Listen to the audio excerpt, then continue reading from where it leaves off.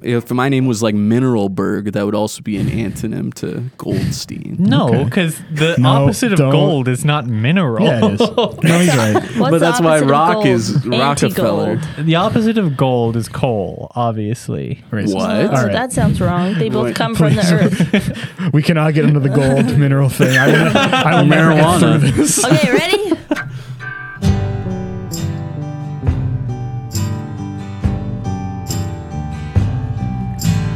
Mega guillotine, I love you. Mega guillotine, I'm rooting for you. We're praying for you every day. We're praying for you every day. Oh, hi, folks. It's Dean. This is the Late Late Capitalism Show.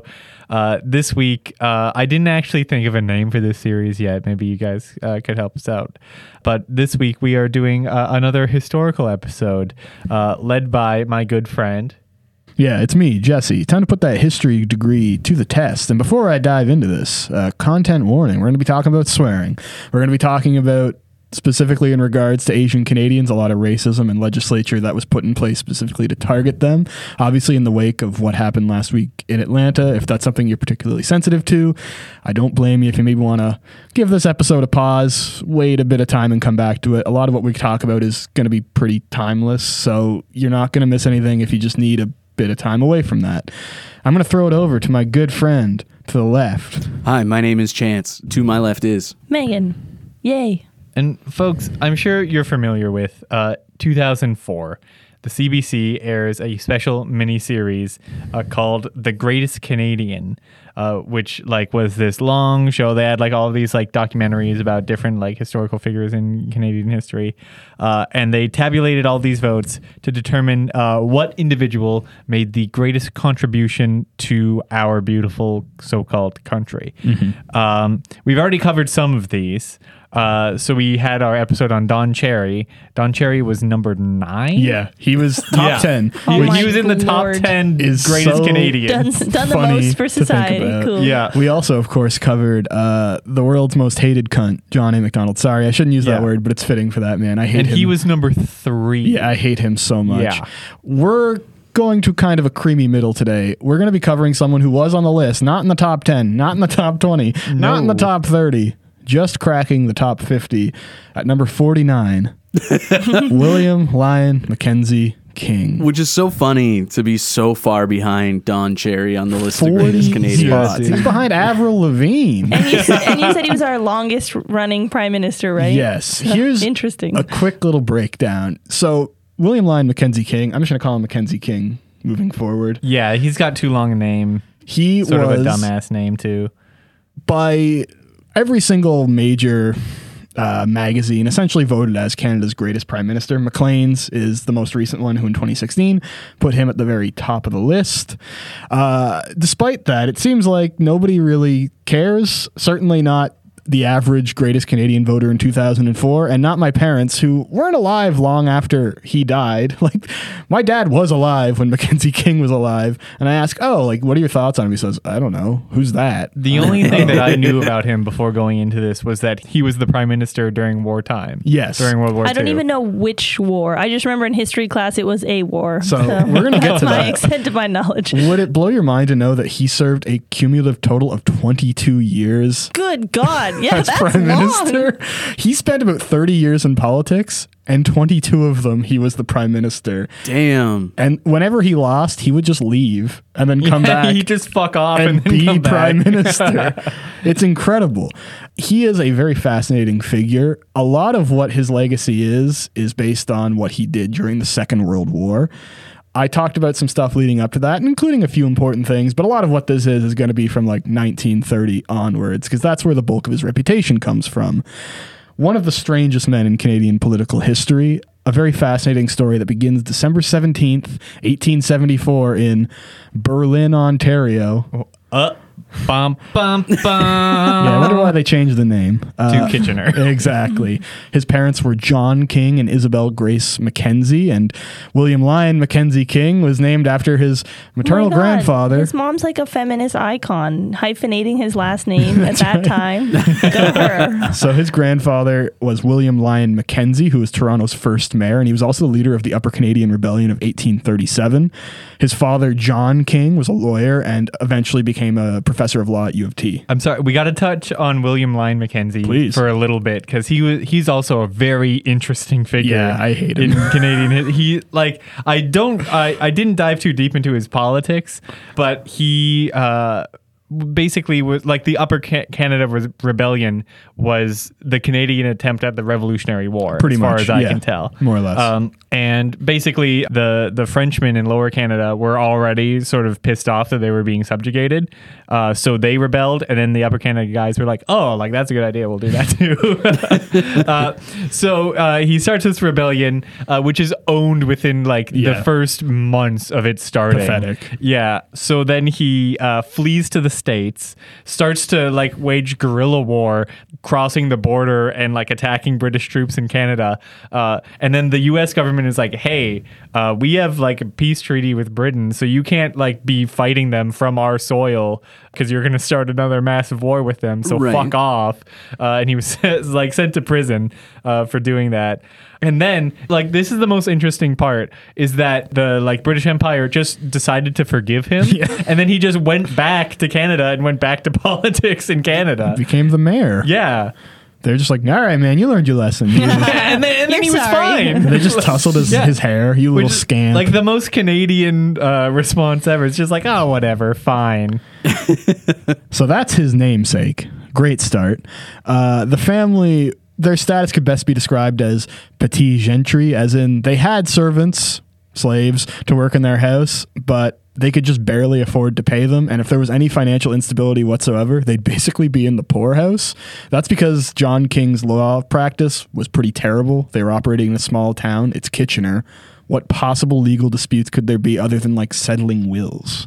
So he eventually, Mackenzie King finds himself graduating public school and high school. He has tutors growing up. He's a really good student. Like, he's a smart guy. He ends up going to the University of Toronto. Yes. Yeah, I also found another funny anecdote that I think is telling about King. So he says that he first became interested in politics at the age of 7 when he heard Prime Minister John A. Macdonald speak in an 1882 election campaign. And this is a quote from his diary. Sir John A. was presented with some flowers by a pretty young lady whom he thanked with an embrace. I could do nothing but envy him and decided that politics had its rewards. So Why he's was just he a horny fucking- at 7? So this that is- seems really young. That is interesting. I want to come back to that at the end because I Yeah. have some theories on Mackenzie King. I'm just fucking going horn to dog. say, like, right up front, my theory on King, and we'll see this as we go, is that he is possibly the world's biggest simp ever. See, He's like completely enthralled by a lot of like people who he considers like great masculine leaders that he Yes. really wasn't. yeah. He had some interesting feelings, which I'm going to cover in just a moment. So he was raised Presbyterian, and he would cite his faith as a driving force in his political and social goals. So he goes to the University of Toronto, gets the first of 5 degrees from across Canada's universities. I have Nerd. 6, so NBD, actually. There you go. He got a BA, an LLB, and an MA from the University of Toronto, where he was also one of the founding members of their Kappa Alpha Society. Now, I looked this up expecting to find skull and bone shit. Yeah, it's third pretty eye boring. stuff. It's pretty boring. It literally is just an academic society. It's the oldest one in the West, but the Toronto chapter wasn't founded until 1892, so about 70 years after most of the American chapters were founded. So King's most famous moment at the University of Toronto, there's 2 things to highlight. First, he would meet Arthur Meehan, a man who would become his main political rival, especially during the mid-1910s and early 1920s. And 2, he would actually organize a student protest at the University of Toronto.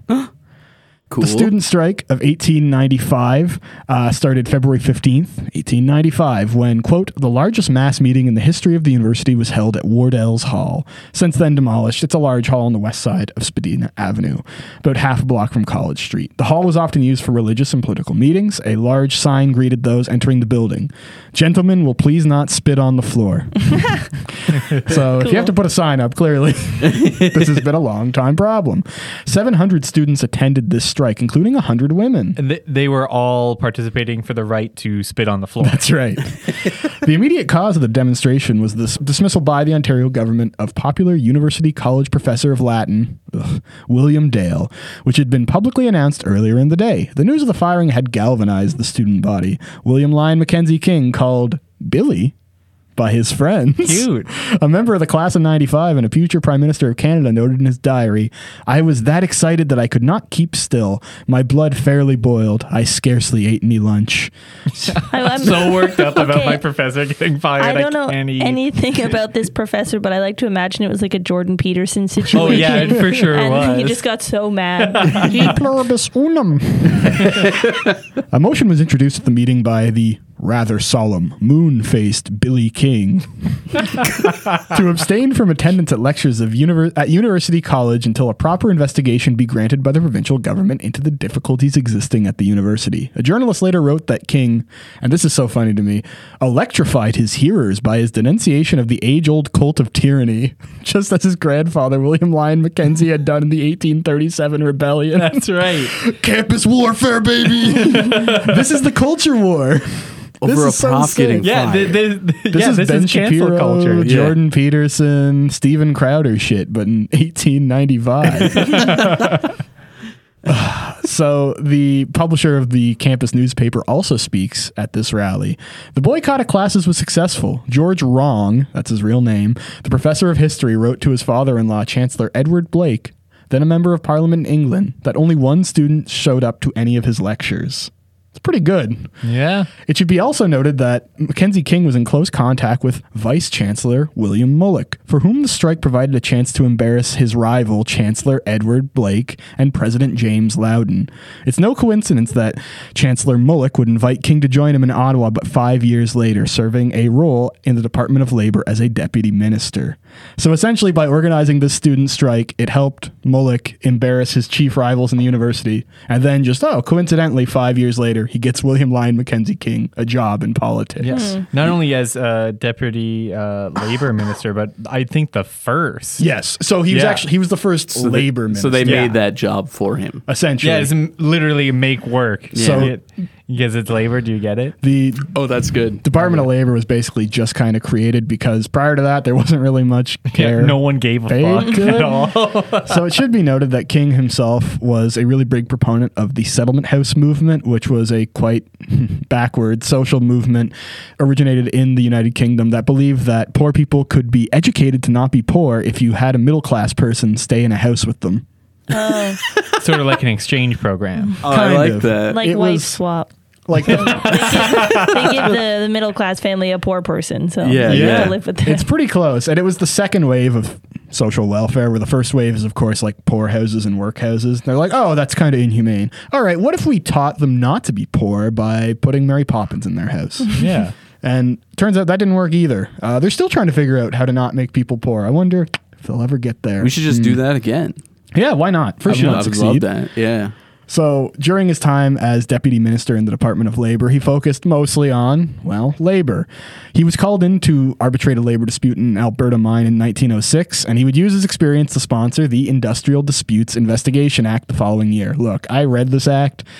Nothing really important in there. It essentially just gives a framework for these disputes to be better arbitrated with an independent party. That's it. Okay. In 1901, King's roommate and his best friend, Henry Albert Harper, died heroically during a skating party when a young woman fell through the ice on the partly frozen Ottawa River. Harper dove into the water to try and save her and perished in the attempt. King led the effort to raise a memorial to Harper, which resulted in the creation of the Sir Galahad statue on Parliament Hill in 1905. In 1906, King published a memoir of Harper entitled The Secret of Heroism. Did the girl live? That does not specify. I don't believe so. Damn. That's not super heroic. Yeah. He was just being a bitch and died with her. So again, Harsh. a key thing to remember about King is that he was a weirdo and a loser, and Yes. practically no one liked him. Yeah. And this is his best friend. yeah. That dies in a scene where he himself was like, oh, fuck. Like, It was one of his only friends because Yeah. he really, again, many people could not fucking stand being in a room with William Lyon Mackenzie King.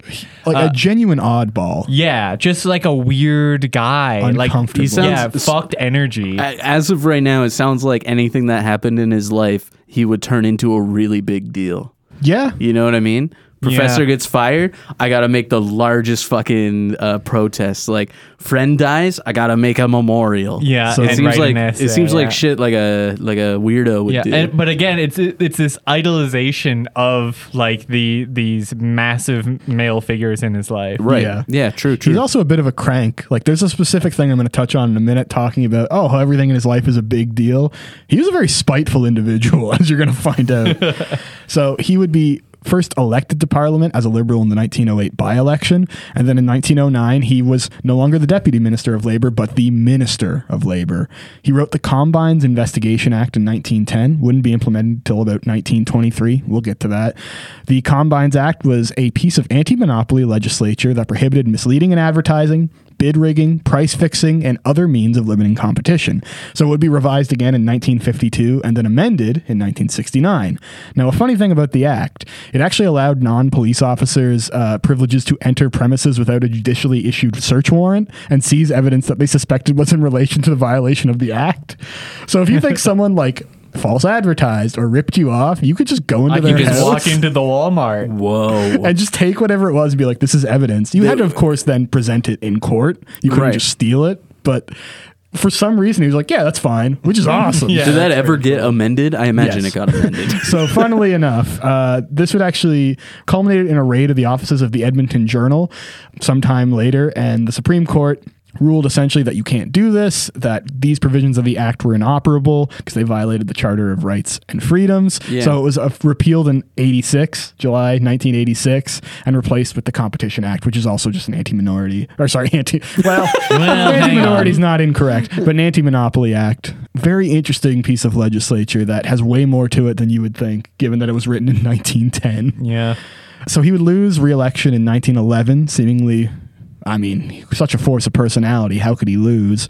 He would then turn his focus to lecturing. He would be hired by American millionaire John D. Rockefeller, Truly one of the greatest lizard people to ever live. an all-time monster. He was hired in June of 1914 to head the Rockefeller Foundation's Department of Industrial Research. Oh shit. So I should note that he was hired in 1914, but he had been advising Rockefeller as early as 1913. This is important because 1913 marked the Colorado Coalfield War, which was a labor uprising between the United Mine Workers of America and the anti-strike scabs controlled by John D. Rockefeller. Oh no. The war would climax with the Ludlow Massacre, in which a 1,200-person tent city was attacked by these strikebreakers. 21 people would die during the massacre, and the United Union Mine Workers would respond with attacks of their own, escalating tensions throughout the rest of the war.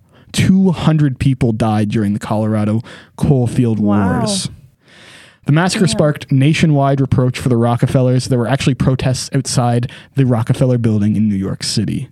This is the guy Mackenzie King was working with. Oh good. Yeah. And not only working for, but like specifically his job was to fix this situation in the most PR friendly way possible. Exactly. Basically. And it seemed to work. Gun him down. Because it's not something that's taught about even in Colorado to this day. So Yeah. the lizard people won. Mackenzie King would eventually leave in 1917, returning to politics. The Liberals, led by Wilfrid Laurier, they were in opposition to conscription during the First World War. This was the issue that would dominate the election. Conscription in Canada has always been the same way, where Quebec despises it because they have no fucking ties to the crown. Why would they want to send their men to die in a pointless war, especially the first fucking world war? And the rest of Canada's like, yeah, woo, we fucking love the pedophiles that wear the crown. That's awesome. That's awesome. So Laurier and the Liberals lose to Robert Borden and the Conservatives, largely because the Conservatives support conscription, as does the rest of Canada. King would run in this election and actually lose his constituency in North York, which was the one his grandfather had once represented years prior. He would rebound, though, and actually win the Liberal leadership race 2 years later in 1919, outmaneuvering his opponents by embracing Laurier's legacy, but also, most importantly, because he had the support of Ernest Lapointe.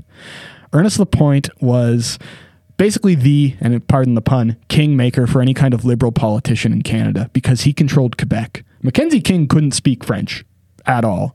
Ever in his career? No, not a word. Wow. But He's despite prime minister for 22 years. he won Quebec every single election he had except for the one that we're going to touch on because Ernest Lapointe was just such a beloved and dominant figure in the province. In fact, Lapointe was going to be his co-prime minister in 1941, but he died in 1941. So that was also a huge crippling blow for the Liberals at that time because this was their guy. This was the institution in Quebec. He was basically like the French-Canadian Kennedy, you know? If he's on the fucking ballot, he's going to win, and the people he supports are going to win.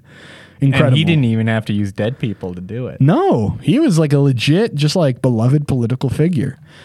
So with the support of Ernest Lapointe, King becomes the Liberal leader. They run in the 1921 election and win a minority government, the smallest minority government in Canadian history. 235 seats were up for grabs. They won 118. Damn. Funny. So straddling the line, Arthur Meehan, his old university rival, was leading the Conservative Party. They won 49 seats.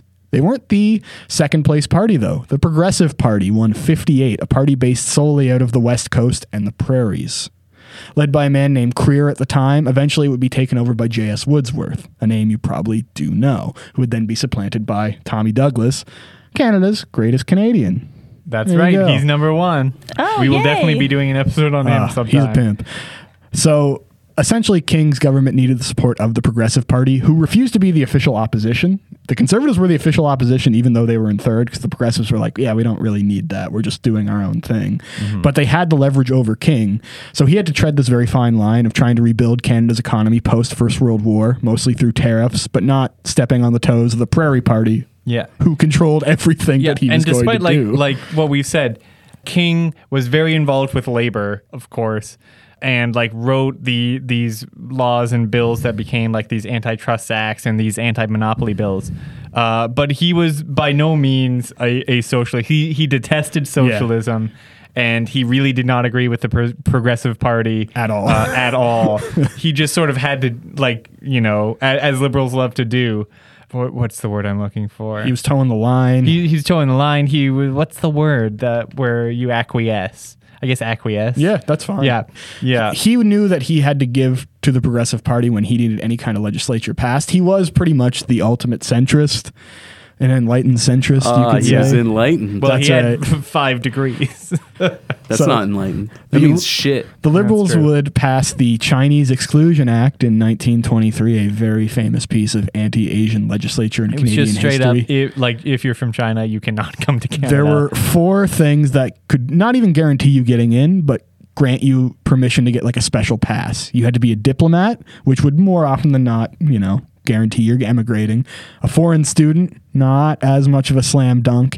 You had to get a special circumstance granted by the Minister of Immigration, which actually, interestingly enough, is the class that former Governor General Adrian Clarkson's family fell under. Oh. Or you had to be a merchant. And even then, once again, these are not guarantees. This is just for you to qualify. What was Right, this right. act called again? Sorry. So there was a different official name, but it's known as the Chinese Exclusion Act because that's what it did.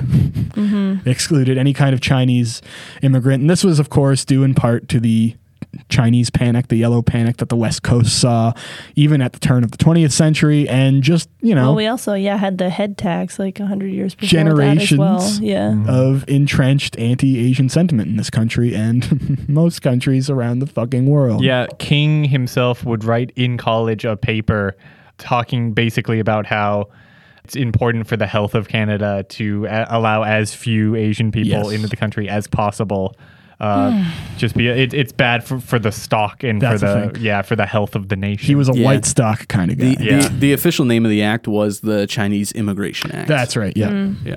So they would call a federal election in 1925, and setting the stage for a proud liberal tradition of being hampered in your election by a massive sponsorship scandal.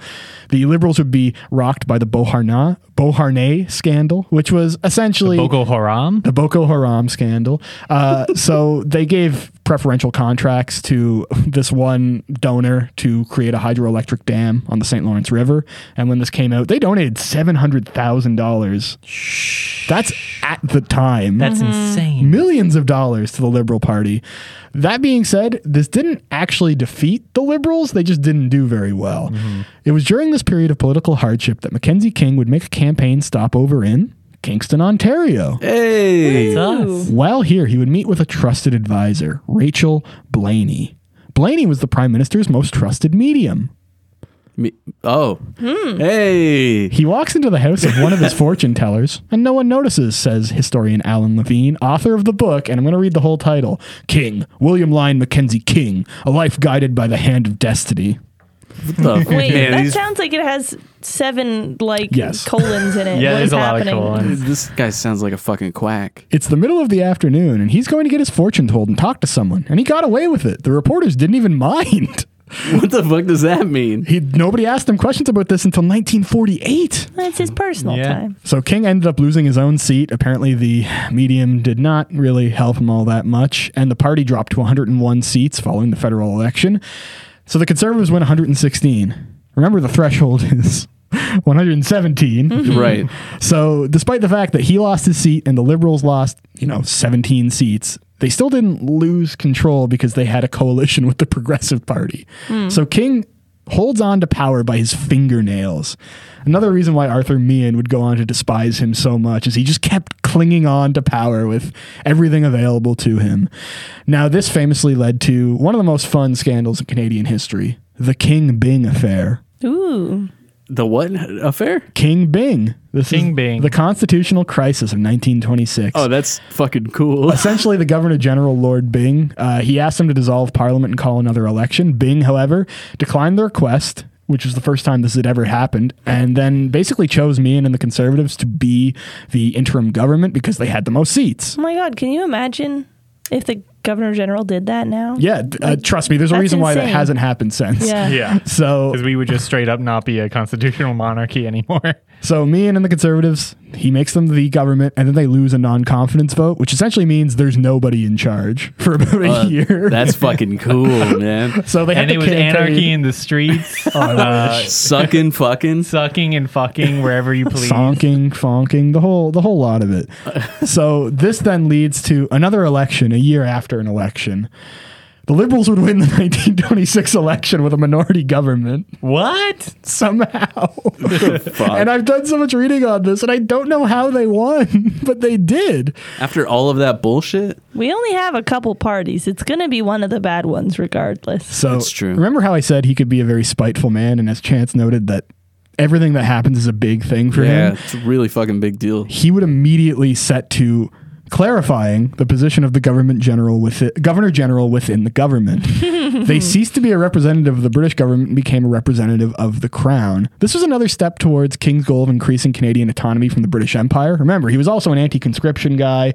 He spent a lot of his time trying to give more power to the provinces to work with the federal government, as opposed to making everything have to pass, Yeah. royal assent. And he's riding that legacy of his grandfather, right? Exactly. So he does have some genuine, maybe not anti-colonial, but anti-imperial notions where he's like, oh, we shouldn't be governed by Britain. Or just more like anti-monarchy. Yeah, I Like just suppose. more, I'm just against the queen Yeah. or the king. So he does everything in his power to essentially throttle the power of the governor general immediately after the governor general nearly cost him his seat as prime Which is minister. like fair enough. I imagine It was awesome. He writes down in the legislation, the governor general can only be someone who's been to space, Yeah, that's right. someone who quizzes people on space facts. They need to be a girl boss. It has to be a girl boss. I'm sorry. So a cool thing that does happen at this time is he moves towards greater nationalization of natural resources, and he also creates the first old age pension system in collaboration with provincial governments. That's good shit. Yeah, so like there's a lot of the things that he passed during like this era was like, as far as I understood it, specifically because the progressives he was pushed to do so. putting his ass to the fire. It's also one of those things where it makes you look really good if you're like, oh, we don't want any opposition through everything, and then people get scared. Yeah. They're like, what the fuck are you going to do? And then they're like, no, we're giving things to you. Like that kind of wins some people over, right? What would not win people over is his response to the Great Depression. So they're in power 1929, 1930, pretty bad years, really all around the world. The Great Depression happens. He felt that the crisis was a temporary swing of the business cycle and that the economy would soon recover without government intervention. Just prior to the 1930 election, King carelessly remarked that he would not give a 5-cent piece to Tory provincial governments for unemployment relief. Oh, Does that sound familiar?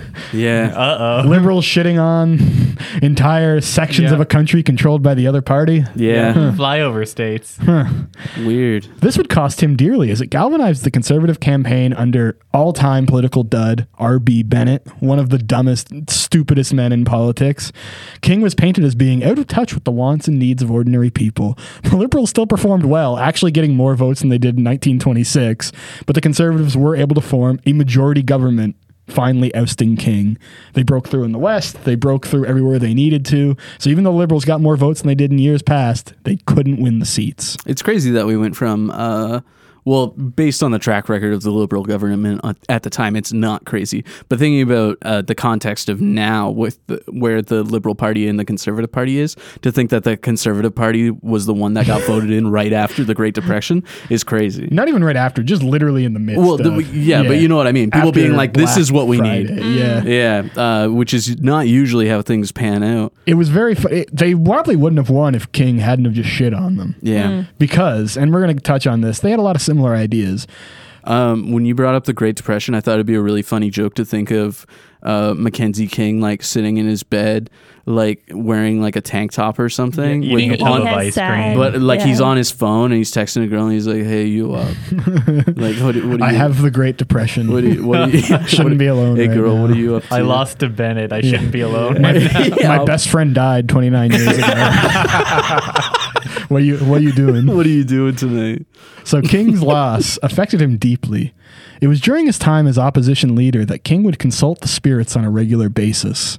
After losing power in the 1930s, King would host his own seances to communicate with the spirits of Leonardo da Vinci, Wilfrid Laurier, Theodore Yeah. Roosevelt, and most importantly, his mother. Oh, that's so this fucking is not cool. even like horoscope shit. It's No, like this I is want to straight up talk to this communing with the specific dead. historical figure. Yeah, this is- Please connect yes, me. sorry, Megan. This is real shit. This What? isn't that Yeah. horoscope This is a man bullshit. in his 50s as well. This is wild. He always felt his mother was with him, and he would comment in the diary of spirits visiting him in the middle of the night or in his dreams. Mommy Milkies. Mommy Milky. Mommy Okay, but your ectoplasm. mom is one thing. Like maybe if there's ghosts, that would be Nah, the that's- kind of ghost that would talk to you. I Nah, don't that's think fucking Leonardo da Vinci would be a ghost that's interested in you. You never know. So Unless his mom might have been a huge hoe and sleeping with Leonardo da Vinci. I guess. he would write down all of his nutty dreams. These spiritual consultations would continue long after he regained power. He looked for ways to communicate with the dead, and he found some reassurance. And the mediums always told him what he wanted to hear anyways. They came to Ottawa. They visited him regularly, and no one seemed to notice. He had these women staying with him in Laurier House in Ottawa and visiting him, and no one asked any questions. This is from that book again. Yeah. Oh. The women were the mediums or the women were the ghosts? So what people thought was that these were prostitutes coming to see him. Oh. No, Yeah, because these are just King. mediums. Another really important fact about King is that he never married. No, he was unmarried, Oh. a lifelong bachelor. Honestly, these could have just Volcel. been. You know what? I feel like this is a great cover up. Like, if you were seeing prostitutes, just be like, no, she was a medium. And it's like, well, why was she talking about Leonardo da Vinci? And instead of being like, that's my fetish, it's like, no, she conjured him from the dead. Yeah. She wasn't acting like my mother while we were in bed together. I wish that was true, but no, this man never had a wife. He did have some gal pals of Yeah. whom he was fond, Oh, but there's nothing. We don't even know if he fucked. he's a gay man. That's what I Many believe. people think that he could have been. It's sort of I the literature is unclear. on am that. certain that he was gay, and we'll touch on that more at the end. Yeah. But Dean, spirituality. What do you Yeah, got? so he was a spiritualist, but as I found this actually really, really interesting article. It was a Maclean's article that came out in like 1951. That was like Shortly after he died. yeah, and like this was like right after he died, all of this news came out about his spiritualism and his seances, Yeah. which him and the liberal government kept under very tight wraps because they didn't want people to think, oh, we're going to war because Leonardo The da ghost. Vinci told our leader to do so. Yeah, he's a fucking nut job. Well, Yeah. that's what happened in Assassin's Creed. That's why remember that's the thing. He gave he was going back to his memories in That's the right. anime. He was fighting the Templars. Mackenzie King was the ultimate assassin. But yeah, no, he kept up like he to his dying day was a Presbyterian. He did not identify as a spiritualist, which they had their own church and religion at that point. Right. So weird. But he did like hang out with mediums all the time. Loved to commune to the dead. He talked to Da Vinci. He talked to Laurier. He would talk to FDR after FDR passed. that's so constantly. awesome. Oh, that's 'Cause cool. they knew each other in real life as well. He also talked to his mother, his siblings, and his dead dogs. Yeah. He would communicate with. Bark. Just barking in the room with a prostitute. According to King, he was very clear in his diary that he never consulted ghosts on matters of state or any governance. This is But personal. Just his personal life. Yeah, he simply wanted to chat and vibe. Sorry, this is strictly non-business. Leonardo da Vinci, what should I do? Have you tried fucking the Chinese? Yeah, I've already done that. Okay, well, funny you mentioned that. Because despite this, there are some interviews with these seance masters, these mediums that he consorted with, that said that he did talk to FDR somewhat frequently about political matters. Of course. Mostly about whether or not he should retire or not. Okay. And FDR would give him the ghost of FDR, I should say. No. Would give him conflicting answers. FDR, although Try also again later. noted that he should watch out for Asia because there will be a war in the Far East soon. Which actually, he said that a couple years before the Korean War happened. To be fair, yeah, Damn. of course there's going to be a war there because you keep interfering there. What do you Yeah, fuck- the writing's pretty much Also, on the that's wall. like the region with the largest amount of people in the world. If Yeah. there's going to be a conflict somewhere, like Yeah. law of large numbers. Literally just like poking it with a stick constantly and then being like, something might happen. That They're it going is to funny to fuck think around. like I'm not gonna say for sure ghosts are real, et cetera, et cetera. They are real, But for the record. it is funny to think that the mediums were just like making up shit, which then he Oh, would they like totally were. he Definitely. would then govern the country with these random people's advice. That is cool. Yeah, like There's also ghosts a- are definitely real, but they do not want to fucking spend their days talking to William Lyon Mackenzie King. One day I'll give you guys a rundown. There's also a long history of the RCMP using mediums during their Oh, investigations in hell Canada. What the fuck? Oh, hell yeah. Yeah, so so cool. I'll give you guys a rundown on that one cannot day. Yeah. wait. I can't say that surprises The me. general consensus on King spiritualism is that he never really got over not seeing his mother on her deathbed because he was busy campaigning when he was a young man. So when he was, a friend suggested like, oh, you should speak to Etta Wright, who is this like American medium. He jumped at the opportunity. I have an excerpt from this Maclean's article. Mrs. Wright used a silver trumpet from which, at her seances, the voice of the departed would proceed. An old friend of Mr. King recalled, she'd put the trumpet in the middle of the circle and it would roll around and stop in front of the person about to receive a message. I remember the thing rolling up to me and giving me quite a rap on the shin. The voice came out, did sound very much like a person I knew who had died. However, I was a bit shaken when she got a hold of someone who was supposed to be French. The trumpet spoke very bad French. That's awesome. Just him seeing like Rachel in Kingston. It's like, oh, the spirits are telling me that every woman named Rachel should be given $10,000. Well, I suppose. Yeah, I guess so. Crazy. They wouldn't lie. That's generally how these things tend to work. So, very complex man, completely unable to associate with anyone in the world of the living. So he depends on the world of the dead. Yeah, and again, like gravitating to these great figures in history that he speaks to. These monumental like leaders that he idolizes. So strange. This is the coolest. Like, if the story just ended there and I didn't tell you any of the stuff I'm going to tell you in a minute, it'd be like the coolest prime minister ever. Yeah.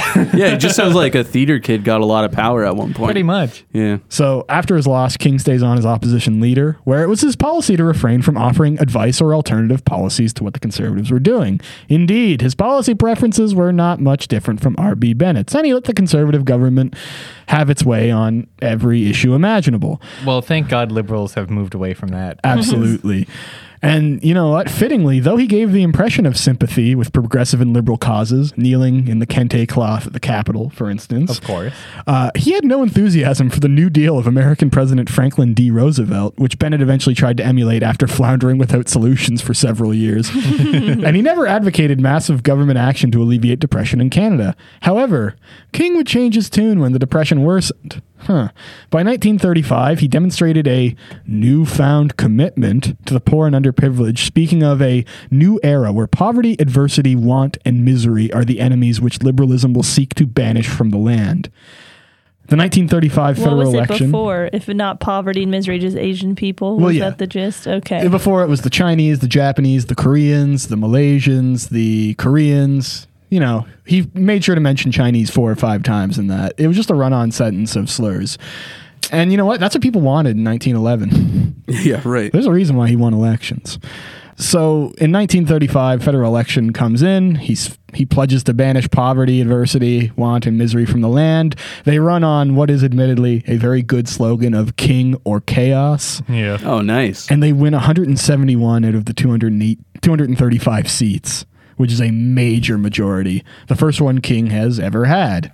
Immediately sets to work signing the Reciprocal Trade Agreement in 1935. It's just a big trade deal between Canada and the United States, but it's important because it helped assuage a lot of bad blood between the two parties, which sprang up in the 1930s. As you know, post-Depression, nobody's economy was doing particularly well, so there were more tariffs on products going in and out of Canada and the US, and that just got them pissed off at each other.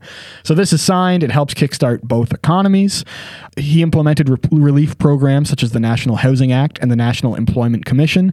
Remember, he had to be dragged kicking and screaming towards these more progressive ideas. He wouldn't have done this if the country was even 10% better than it was when he inherited it. This was all his way to try and kickstart the economy and make things livable. He would actually start the CBC in 1936, Trans-Canada Airlines, which would become Air Canada in 1937, and the National Film Board in 1939. Damn. In the 1938, he nationalized the Bank of Canada into a crown corporation. He's getting a lot done in 3 years. King grew frustrated with the West's preference for the CCF, however, the Canadian Commonwealth Federation, Cooperation.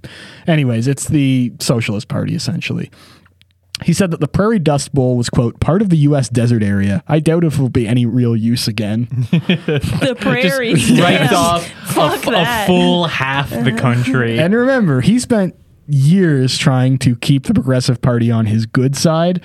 This is another thing where a very spiteful man. Yeah, but as soon as the liberal has any amount of power, Fuck him. yeah, good fucking. Yeah, we don't bye. need Suck you my anymore. ass, Yeah. bitch.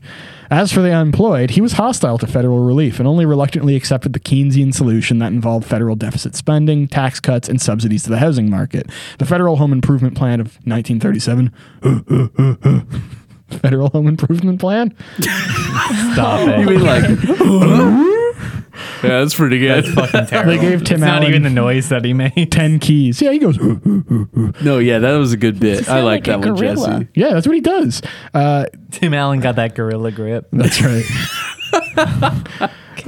Provided subsidized rates of interest on rehabilitation loans to 67,000 homes, while the Housing Act of 38 made provisions for the building of low-rent housing. So you may notice I didn't really touch on the year 1936 too much. A very important year in global geopolitics as the Nazi Party continues their march towards power and their desire for, quote, Lebensraum, or living space for the German people. King had the Canadian High Commissioner in London inform Britain that they would not support the war with Germany. They would just simply be a neutral party unless Germany attacked Britain in Britain specifically. So he says, you know what? It's your thing. I'm not getting involved unless you guys are literally attacked by them. In 1937, he would actually visit Mackenzie King. And this is an exact quote that I'm going to read from you. So, sorry, Mackenzie King went to visit Hitler. Sorry, yes. He would go to Germany to visit Hitler. Possessing a religious yearning for direct insight into the hidden mysteries of life and the universe, and strongly influenced by the operas of Richard Wagner, who was also Hitler's favorite composer, King decided Hitler was akin to a mythical Wagnerian hero within whom good and evil were struggling. He thought that good would eventually triumph, and Hitler would redeem his people and lead to a harmonious, uplifting future. These spiritual attitudes not only guided Canada's relations with Hitler, but gave the Prime Minister a comforting sense of a higher mission, that of helping to lead Hitler to peace. King commented in his journal that he is really one who truly loves his fellow men and his country and would make any sacrifice for their good. He forecast that the world will come to see a very great man, mystic in Hitler.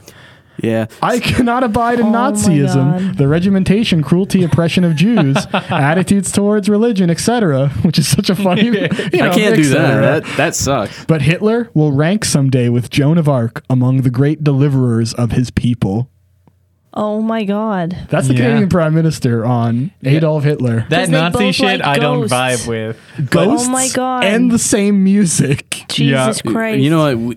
It's sad that it's a lost episode, and we'll have to bring it back sometime. But like, Oh, Nazi mysticism? yeah, Nazi mysticism was such a thing, and hearing this again, it always reminds me that people now are like, "Oh, everyone hated Hitler and the Nazis at the time." Man, people thought it was sick until it That's the started thing. like Yeah. getting And into countries that were allies. I should clarify that this was not, maybe other than the spiritual aspect, a very uncommon belief at the time. Yeah, It might Chamberlain be- said the same thing. It Yeah. might be uncommon in that he said what they're doing to the Jews is bad. Yeah. Really. Pretty much. Because a lot of people had also that sentiment. Yeah, there was a lot of anti-Semitism then, now, forever. Yeah. Like it's almost surprising that he condemned that. Yeah. It's But so funny but though, him he's like- championing Hitler is as a messiah. to be fair, Yeah. his Also- praise was particularly effusive, which is not a good look. no. Just- King's commitment to neutrality and appeasement, in my opinion, gutless, not uncommon, still gutless. Yeah. His government, bowing to pressure from Quebec, refused to make any amendments to their immigration policies to accept Jews fleeing I persecution know, yeah, from they Germany. would turn away boats full of As a Jewish matter refugees. of Yeah. fact, this was highlighted by the famous refusal of 900 Jewish refugees aboard the MS St. Louis, a sailing ship that would be turned away by several countries, including the United States, Canada. These 900 Jewish refugees would be sent back to Germany. Many of them would go on to be exterminated in the Holocaust. We get to 1939 when King realizes that war is inevitable. And to his credit, he does a good job of mobilizing the troops even before the official start of the war. So Canada is pulled into the war when King George V declares that the British Empire is at war with King Germany. George VI. One of the pedophiles named George, Curious George, declares that Britain is at war. So Canada really tried to more so ingratiate themselves with the Americans than the British, as they still want to be neutral as is possible.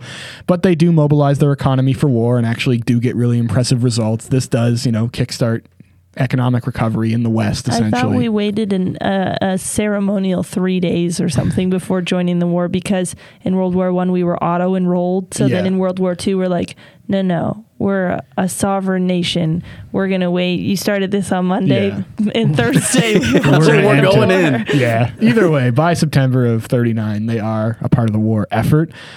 So a lot of countries involved in the war kind of postpone their elections. They're like, oh, we have other things to focus on. Not King. He's like, no, fuck it. We're going to run again. So the 1940 election is held, and the Liberals have 179 seats now, Damn. because it's pretty difficult to beat, the leader of a country at war. Yeah. You get that big surge.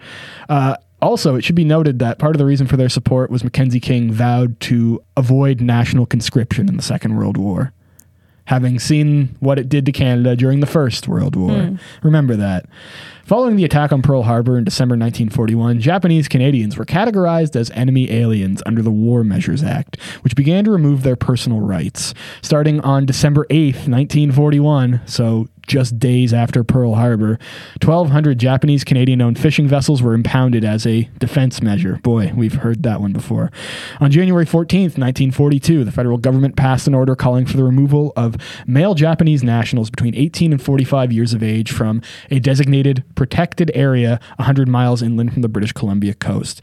And they enacted a ban on Japanese Canadian fishing during the entirety of the war. They also banned shortwave radios and controlled the sale of gasoline and dynamite to Japanese Japanese Canadians. King and his cabinet ignored reports from the Royal Canadian Mounted Police and Canadian military that most of the Japanese were law-abiding and not a threat. Major General Ken Stewart told Ottawa, "I cannot see that the Japanese constitute the slightest menace to national security.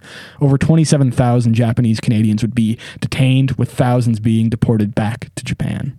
So this is another moment that is an unequivocal black mark, not only on the legacy of William Lyon Mackenzie King, but Canada itself.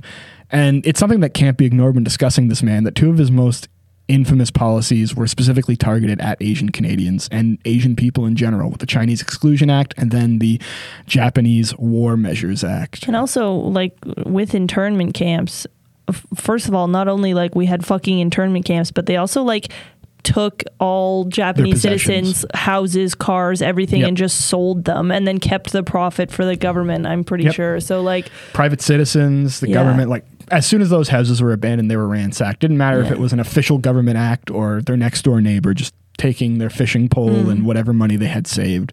These people, these generations were decimated. The ones that were released and faced, you know, scorn, shame. They were still branded as enemy aliens even after the war had ended, and they came home to adverse poverty. Nothing left. No house, no goods, nothing. This is a fucking disgrace. And they can issue all the apologies they want, but at the end of the day, what was the main difference between the fucking Canadian policy and the early German policies towards Jews? Simply the fact that it didn't escalate here. But they were putting people in camps, they were dehumanizing them, they were treating them like fucking shit, they were stealing their name, their identity, all of their belongings. It is disgusting, and people wonder why these prejudices are still entrenched. Yeah, I fucking wonder. Let's talk about him fucking the rest of the country now. So mostly white people, so that'll be good. We can balance it out a bit. Well, that's, no, I'm all right with that. Conscription was a hotly contested issue in Canada during both World Wars. English Canada still feeling some form of loyalty to the subhuman lizard people in Britain. Overwhelmingly supported the measure, whereas French Canadians coolly opposed it. In 1944, November of 44, the government decided it was necessary to send conscripts to Europe for the war. 4 years earlier, they had promised to not send anybody. This led to a brief political crisis and mutiny by conscripts posted in British Columbia. So they basically said, fuck you. We ain't going. Thankfully for them, the war ended a few months after they were actually set to be deployed, and only about a couple hundred saw combat at all. However, this walk back on conscription, combined with the death of longtime political lieutenant Ernest Lapointe, basically meant the end of the Liberal stronghold over Quebec. With the war winding down, Mackenzie King held a federal election in 1945 and won a minority, but formed a functioning coalition to continue governing. King was actually defeated in his own riding in Prince Albert, but fellow Liberal William McDermott, who was re-elected in the safe seat of Glengarry, gave his seat up so the Prime Minister could still, sit in Parliament. That's nice of him. Yeah. King helped found the United Nations in 1945 and attended the opening meetings in San Francisco. However, he became pessimistic about the organization's future possibilities. All right, got to give him that one. Yeah. He was right. After the war, King quickly dismantled wartime controls. Unlike the First World War, press censorship ended with the hostilities. He began an ambitious program of social reform and laid the groundwork for Newfoundland's later entry into Canada. Pretty good things. King's government greatly expanded the role of the National Research Council of Canada during the war, moving into full-scale research in nuclear physics for the commercial use of nuclear power. So good gains in the science department. However, all great things must come to an end, and some of the pretty bad ones too. January 20th, 1948, he calls on the Liberal Party to hold its first national convention since 1919, when he was elected leader, as he realizes it's finally time to retire. The August convention chose Louis Saint Laurent as the new leader of the Liberal Party. He was a big King lieutenant. It's like that Liberal chain of succession where you've got the one leader, he always has his favored son, and it usually goes to them. 3 months later, King would retire after 22 years as Prime Minister. He also had the most terms, 6 as Prime Minister, so he won 6 federal elections, which is absurd to think about. Sir John A. Macdonald, a famous piece of shit, racist, genocideer, was the second longest serving prime minister with 19 years. And Mackenzie King would actually die July 22nd, 1950 at his country estate in Kingsmere from pneumonia. Let's talk about his legacy. This is a man often cited, as we noted at the start of the show, as Canada's greatest prime minister. Respondents look to his time in office, his high-profile position specifically during the Great Depression and Second World War, and his policy achievements in the mid to late 1940s. These are the things they champion as him being Canada's greatest prime minister. There is a tendency to view King as this progressive reformer, thanks largely to what was accomplished in the wake of the Great Depression and his personal and political closeness with FDR. But the honest truth is, Mackenzie King had to be dragged kicking and screaming to doing anything halfway decent for anybody in this fucking country.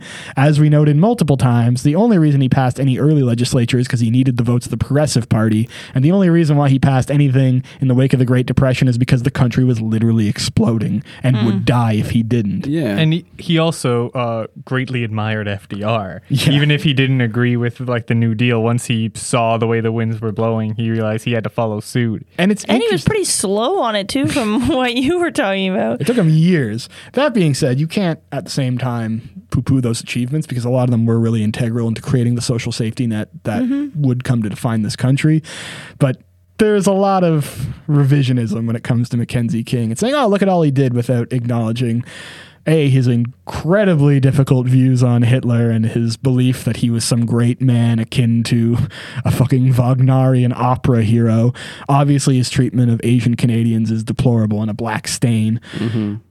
Now, he did express a genuine passion and love for politics. Not good politics, but politics. I would say, expressing a genuine passion for politics is evil. Yeah, no. Yeah, that's what not gets a you in good this sign. situation that we're in right now. Exactly.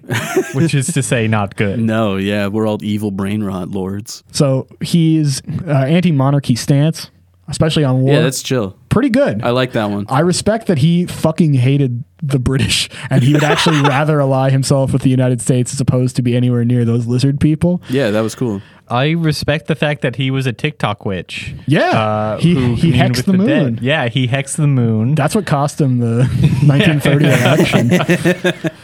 I respect the fact that he was incel, volcel, gay. Definitely gay. Asex, maybe? He could have been ace. Yeah. My theory is, because we don't really have any knowledge of him being into mysticism pre-1900, so I think it was the combination of missing his mother on the deathbed and the death of his best friend and roommate, Henry Albert Harper, that pushed him towards the realm of the spirits. It's interesting, because in all of my readings, I didn't find any mention of him trying to talk to Harper.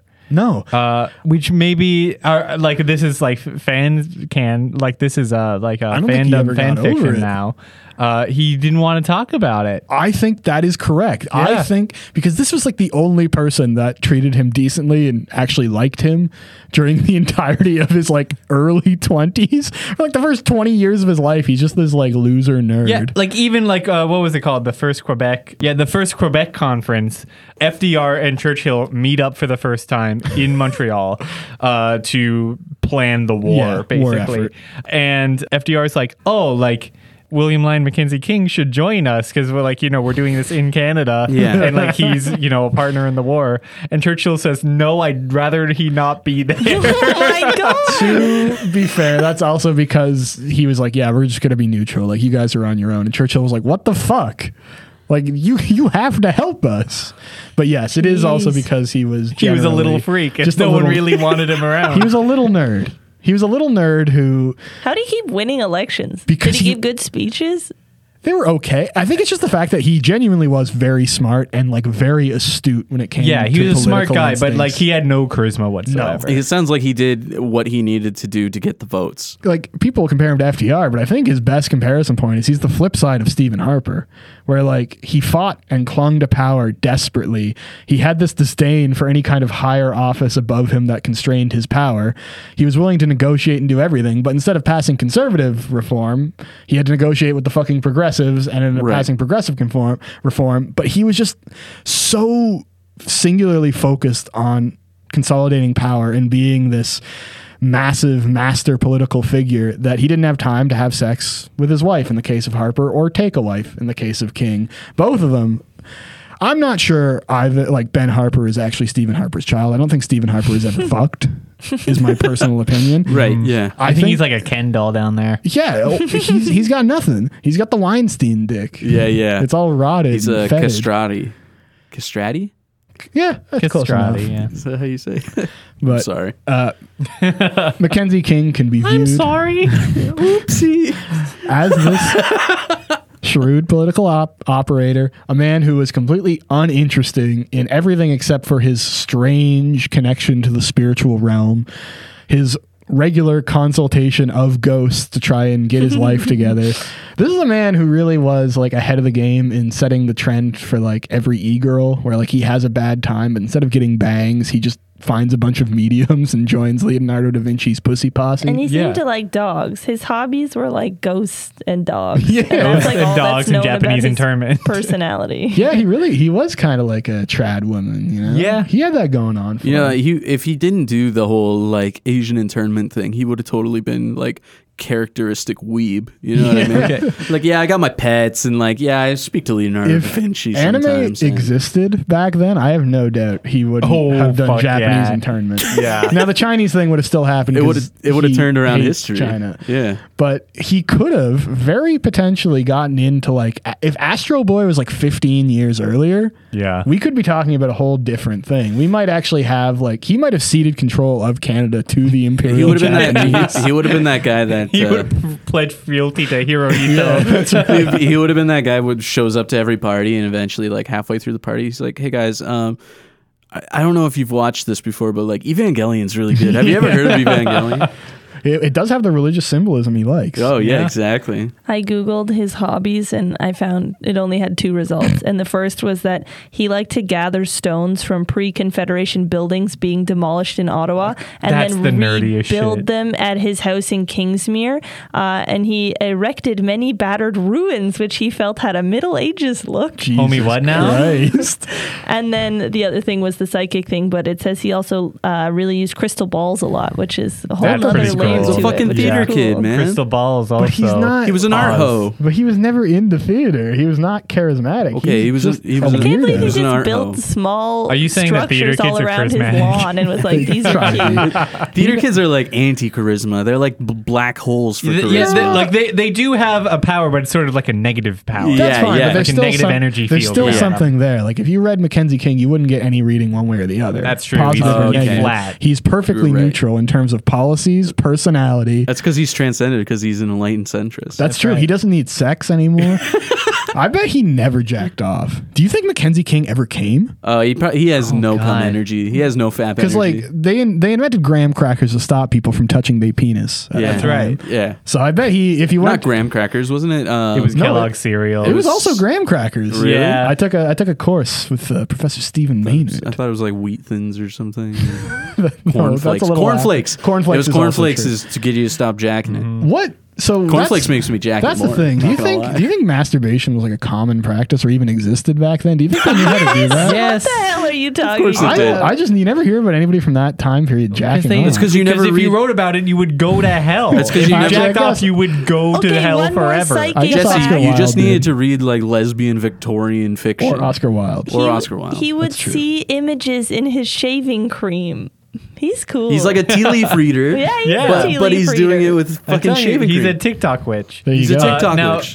for like a special like Halloween episode, maybe like a live episode, Mm-hmm. we should try to do a seance and contact William Lyon Mackenzie King.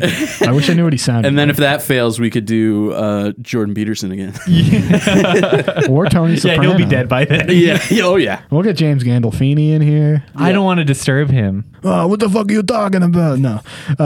So that was William Lyon Mackenzie King, an oft-discussed episode that we finally got around to doing almost a year to the day that we discussed Sir John A. Macdonald. We want to keep going through some of these so-called greatest Canadians. And He was pretty great, and he wasn't boring. so what's funny is that he is 49th, and although we've obviously talked about the disdain for a lot of what he did, I don't know how you could make an argument that Don Cherry was 40 times more important than this man. Like, what the fuck is going on? It's so fucked Even up. Wayne Gretzky, I'm like, yeah, that's fine. Like, Yeah, sure. Wayne can be up there. But it's like, what did Don Cherry do that was more consequential than creating the old age pension system? He wrote that rap about That's rock true. Yeah, Great the rap jam. was pretty Rock 'em, important. sock 'em, wham, bam. What about? Okay, what does Don Cherry have stacked up to comparing to, like, getting Canada out of the Great Depression? This needs to be a good that one. He rap. got us out of our spiritual depression Yeah. Yeah. of lacking. Yep. He gave hockey every fights. Canadian guy over 40 a personality. There you go. He put Canada's groove back. That is true. We had lost our groove at that We point. lost our groove. So- He single-handedly kept Fabricland afloat for years. And then he also hated Europeans. That is So- sick. Like, he was right. He was Yeah. justified in that. Yeah. We have a few ideas that we'll make this kind of off and on, but if you have somebody that is a greatest Canadian that you would like us to cover, let us know. Yeah. And we'll only cover them if they're interesting. Because That's we've right. got a If few you give us ideas. a bum ass suggestion, we're never covering. If it. you say Avril Lavigne, I will listen to the entire Avril Lavigne discography. I have Yeah, no we issue would with do it. that. Megan, that'll be a Megan and Jesse That's right. exclusive. yeah. I did love her when I was 7-ish. Yeah, living I've that. met her, she's dated my cousin. Weird wow. facts. Your cousin dated the 40th greatest Canadian. And I dated the 9th greatest Canadian. Chance's right, cousin baby. is the singer of Nickelback. You guys didn't know Yeah, that, actually, so- I'm related. Chance My name Kroger. is Chance Kroger. I've been meaning to drop that, but I Excellent. just couldn't get around to it. Well, that was a rip-roaring episode of the Late Late Capitalism Show. Thank you so much for listening. We'll be back at you again next week with more of that good. In the meantime, talk to the spirits, play with your crystal balls, and please don't be racist towards Asian Canadians. Mackenzie King has already put them through 2 lifetimes worth of struggling. Thank you so much. Bye-bye. Love you. Peace out.